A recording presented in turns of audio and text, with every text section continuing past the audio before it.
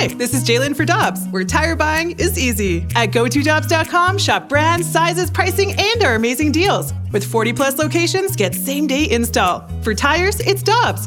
For deals you can use, click on GoToDobbs.com now. When you need mealtime inspiration, it's worth shopping Kroger, where you'll find over 30,000 mouth-watering choices that excite your inner foodie. And no matter what tasty choice you make, you'll enjoy our everyday low prices, plus extra ways to save, like digital coupons worth over $600 each week. You can also save up to $1 off per gallon at the pump with fuel points. More savings and more inspiring flavors make shopping Kroger worth it every time. Kroger, fresh for everyone. Fuel restrictions apply.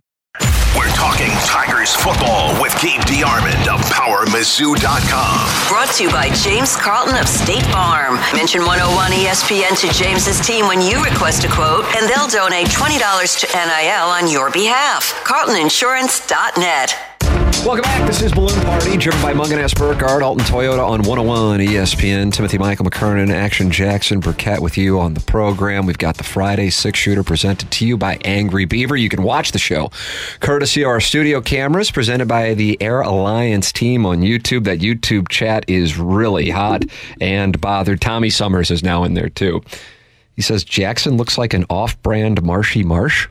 Oh, you know what? I'll take that as a compliment. I don't know if it was intended to be. Well, that's the thing about intentions, Tim. Stop the cursing. What is wrong with you guys? That's from Grammy. My bad. Do you asshats ever talk sports, or you just ramble and admire each other? The latter.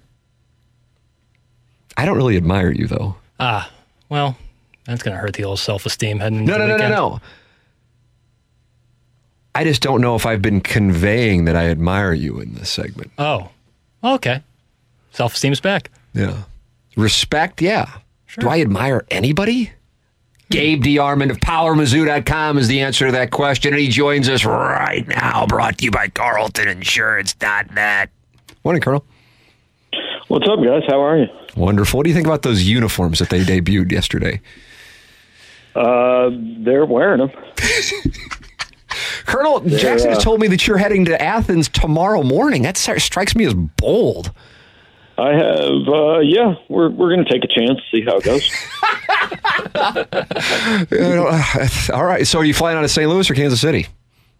I am flying out of mid-Missouri. Oh, wow. There's a Columbia. We have made some plans. Wheels up, net jets? God, I got to own a Power Mizzou. What in the hell? Look at you. My goodness. Hey, you don't have to be tough, you don't have to be smart, and you don't have to be rich. You just have to know people who are those things. There you go. That's a good counsel. Now, that's why I admire the Colonel. Yeah. Jackson. Gabe, Jackson asked the question you asked me to open up the Little Piddles Friday six-shooter and see what the Colonel's answer is to this wonderful question. Sure. Colonel, when you look at the desired game script for Missouri to pull off probably the biggest win in program history, what do you see having to happen? Survive the first quarter. Just be preferably within a score at the end of the first quarter. Win the turnover battle, and maybe a non-offensive touchdown at some point. Nice. Yeah. That'd be nice. That'd be lovely. I share that opinion on the survive the first quarter. Essentially, it means the same thing as what I said. You can't have what happened against Kentucky happen. Right. Because if that happens, they're just going to squeeze the life out of you the final three quarters and turn their attention to Ole Miss and then Tennessee the following week for the Bulldogs. What about the ability to, again, I don't want to establish the run, makes it sound like Schrader needs to bust off 100 plus.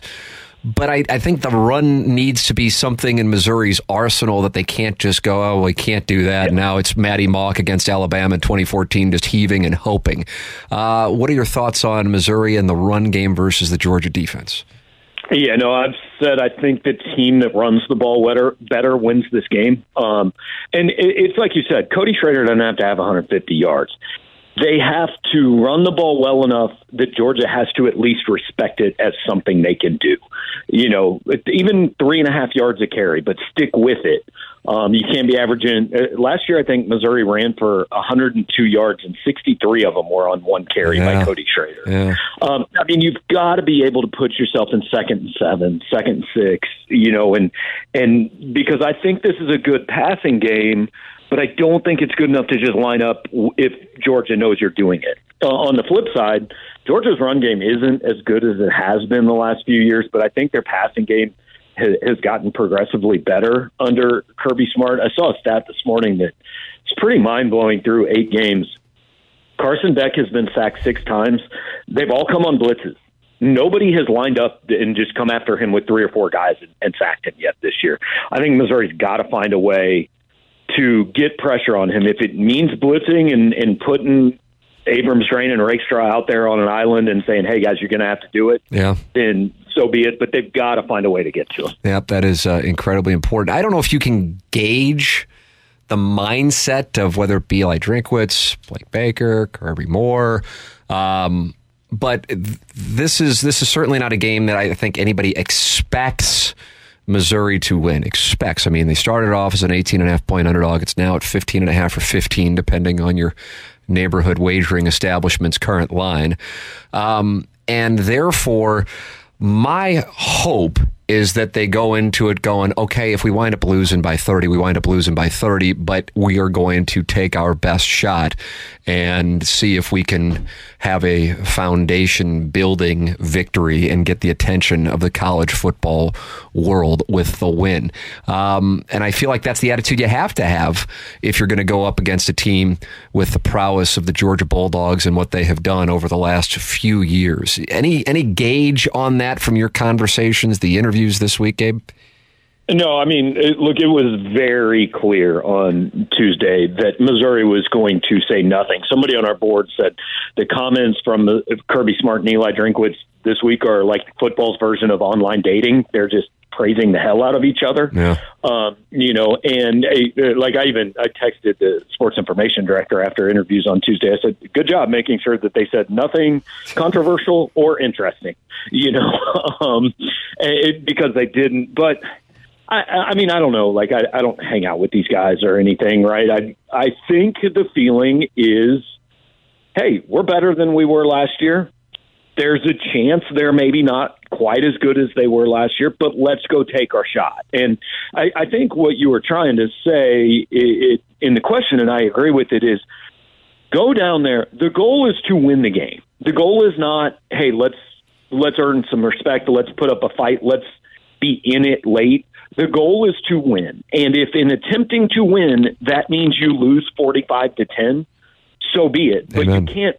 I mean, you just can't go down there and think, hey, we're just going to run the ball and play defense and try to be in a 17-14 game with Georgia and make a play late. You're going to have to go out there and put some things on the line and take some chances.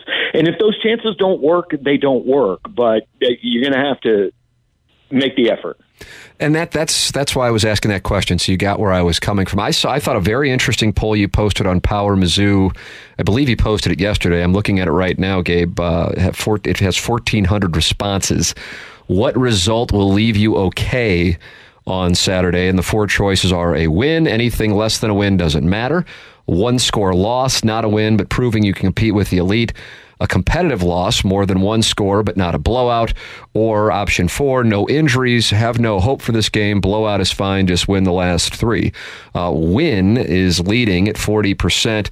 1-score loss at 29%, competitive loss at 24%, and then no injuries, have no hope for this game. Blowout's fine, just win the last 3 at 6%. You surprised by those results? Any thoughts on that Gallup poll you conducted? Yeah, I thought it might be a little higher percentage that said only a win mattered. But I think there's 2 ways to look at it. I mean, I think what that reflects is if Missouri goes down and loses, let's say covers the spread, right, but doesn't win, I don't think you're going to see meltdowns and, everything's lost and all that. No, I don't think that means people will necessarily be happy with it because, look, you play. I've said this for as long as Missouri's been in the SEC. You're in the SEC. Like, you're not here to, hey guys, we were 8th best in the conference. No, you're part of this league. The goal is to win every game. There aren't moral victories. It goes back to when Pinkel yelled at the fans for applauding when his team lost like 36-17 to Texas. There are no moral victories around here.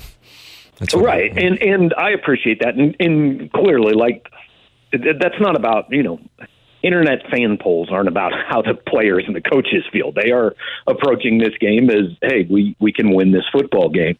But I think it was more, what will Saturday night be like if Missouri loses 28-21 or something like that. And I think most people, while they will be disappointed that day, it will be a missed opportunity. I don't think it will be like, it would be after a Kentucky loss or even an LSU loss where it's this, because generally on the internet, every loss is a cause to fire someone and burn the whole thing down. And I'm not sure that will be this way. I'm not sure it won't be. But so in my mind, that's why I go into this thing. I mean, I always feel like it's a win or a loss, and there's no in between. But when you take a step back and you evaluate a program, you can see if a team is making progress by how competitive they are in games. And there were games, in particular the A&M game a couple of years ago, where I felt like Eli Drinkwitz was coaching to keep that close as opposed to trying to come back and win. And maybe I'm wrong. It's not like I know that, and he certainly wouldn't say one way or the other. But with that said, to me, the verdict on the progress of the program is already in. You had 3 toss-up games that have already been played, and you've won them all. And the Kansas State win might start to look even better as the season progresses, winning at Kentucky. And I know now it may look like revisionist history, but going into the season, South Carolina was a toss-up game. And so the program has already established progress. And so from that standpoint, if they lose by 30, it's not going to change my mind on that. So that's where I come in on that topic. If I'm assessing progress of the program, in many ways, this is the least important game Missouri has left. Because, look, beating Georgia, obviously huge step, huge deal, right? But I don't think we'll come out saying, well, Missouri has passed Georgia as a program or anything. They will have had a good day on the right day. If they lose, hey, Georgia's won 41 out of 42. I posted some numbers today. They're 12-1 in their last 13 against ranked teams. Last 70 times they've played somebody outside the top 10, they're 67-3. So if you lose this game, you lose this game. I'll judge the progress of the program on, what do you do after this? Do you come back, beat Florida, Tennessee, and Arkansas?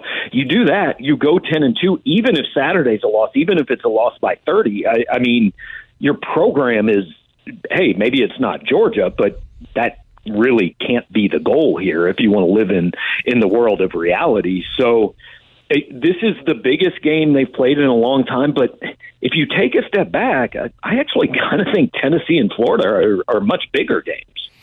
And why is that? Because I disagree with you on that, but maybe you can sell me otherwise.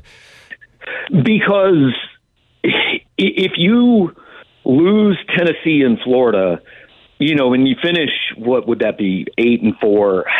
You're assuming an Arkansas win, but you lose these next 3. Okay, it's a step forward. You feel you would have liked it in August, but it'll be a little bit of a letdown. I mean, I think that we make and this isn't Missouri fans, this is everybody. Like, you measure yourself against the Georgias and Alabamas, and basketball against the Kentuckys and Dukes. Well, almost everybody's going to come up short there. Before you get even to be able to have that discussion, you measure yourself against Kentucky, South Carolina, Florida, Tennessee. Like you said, they've beaten Kentucky and South Carolina. They appear to be in better shape than those teams as a program. So next, I want to see, hey, beat Florida, beat Tennessee. And again, this whole discussion can change with a win on Saturday.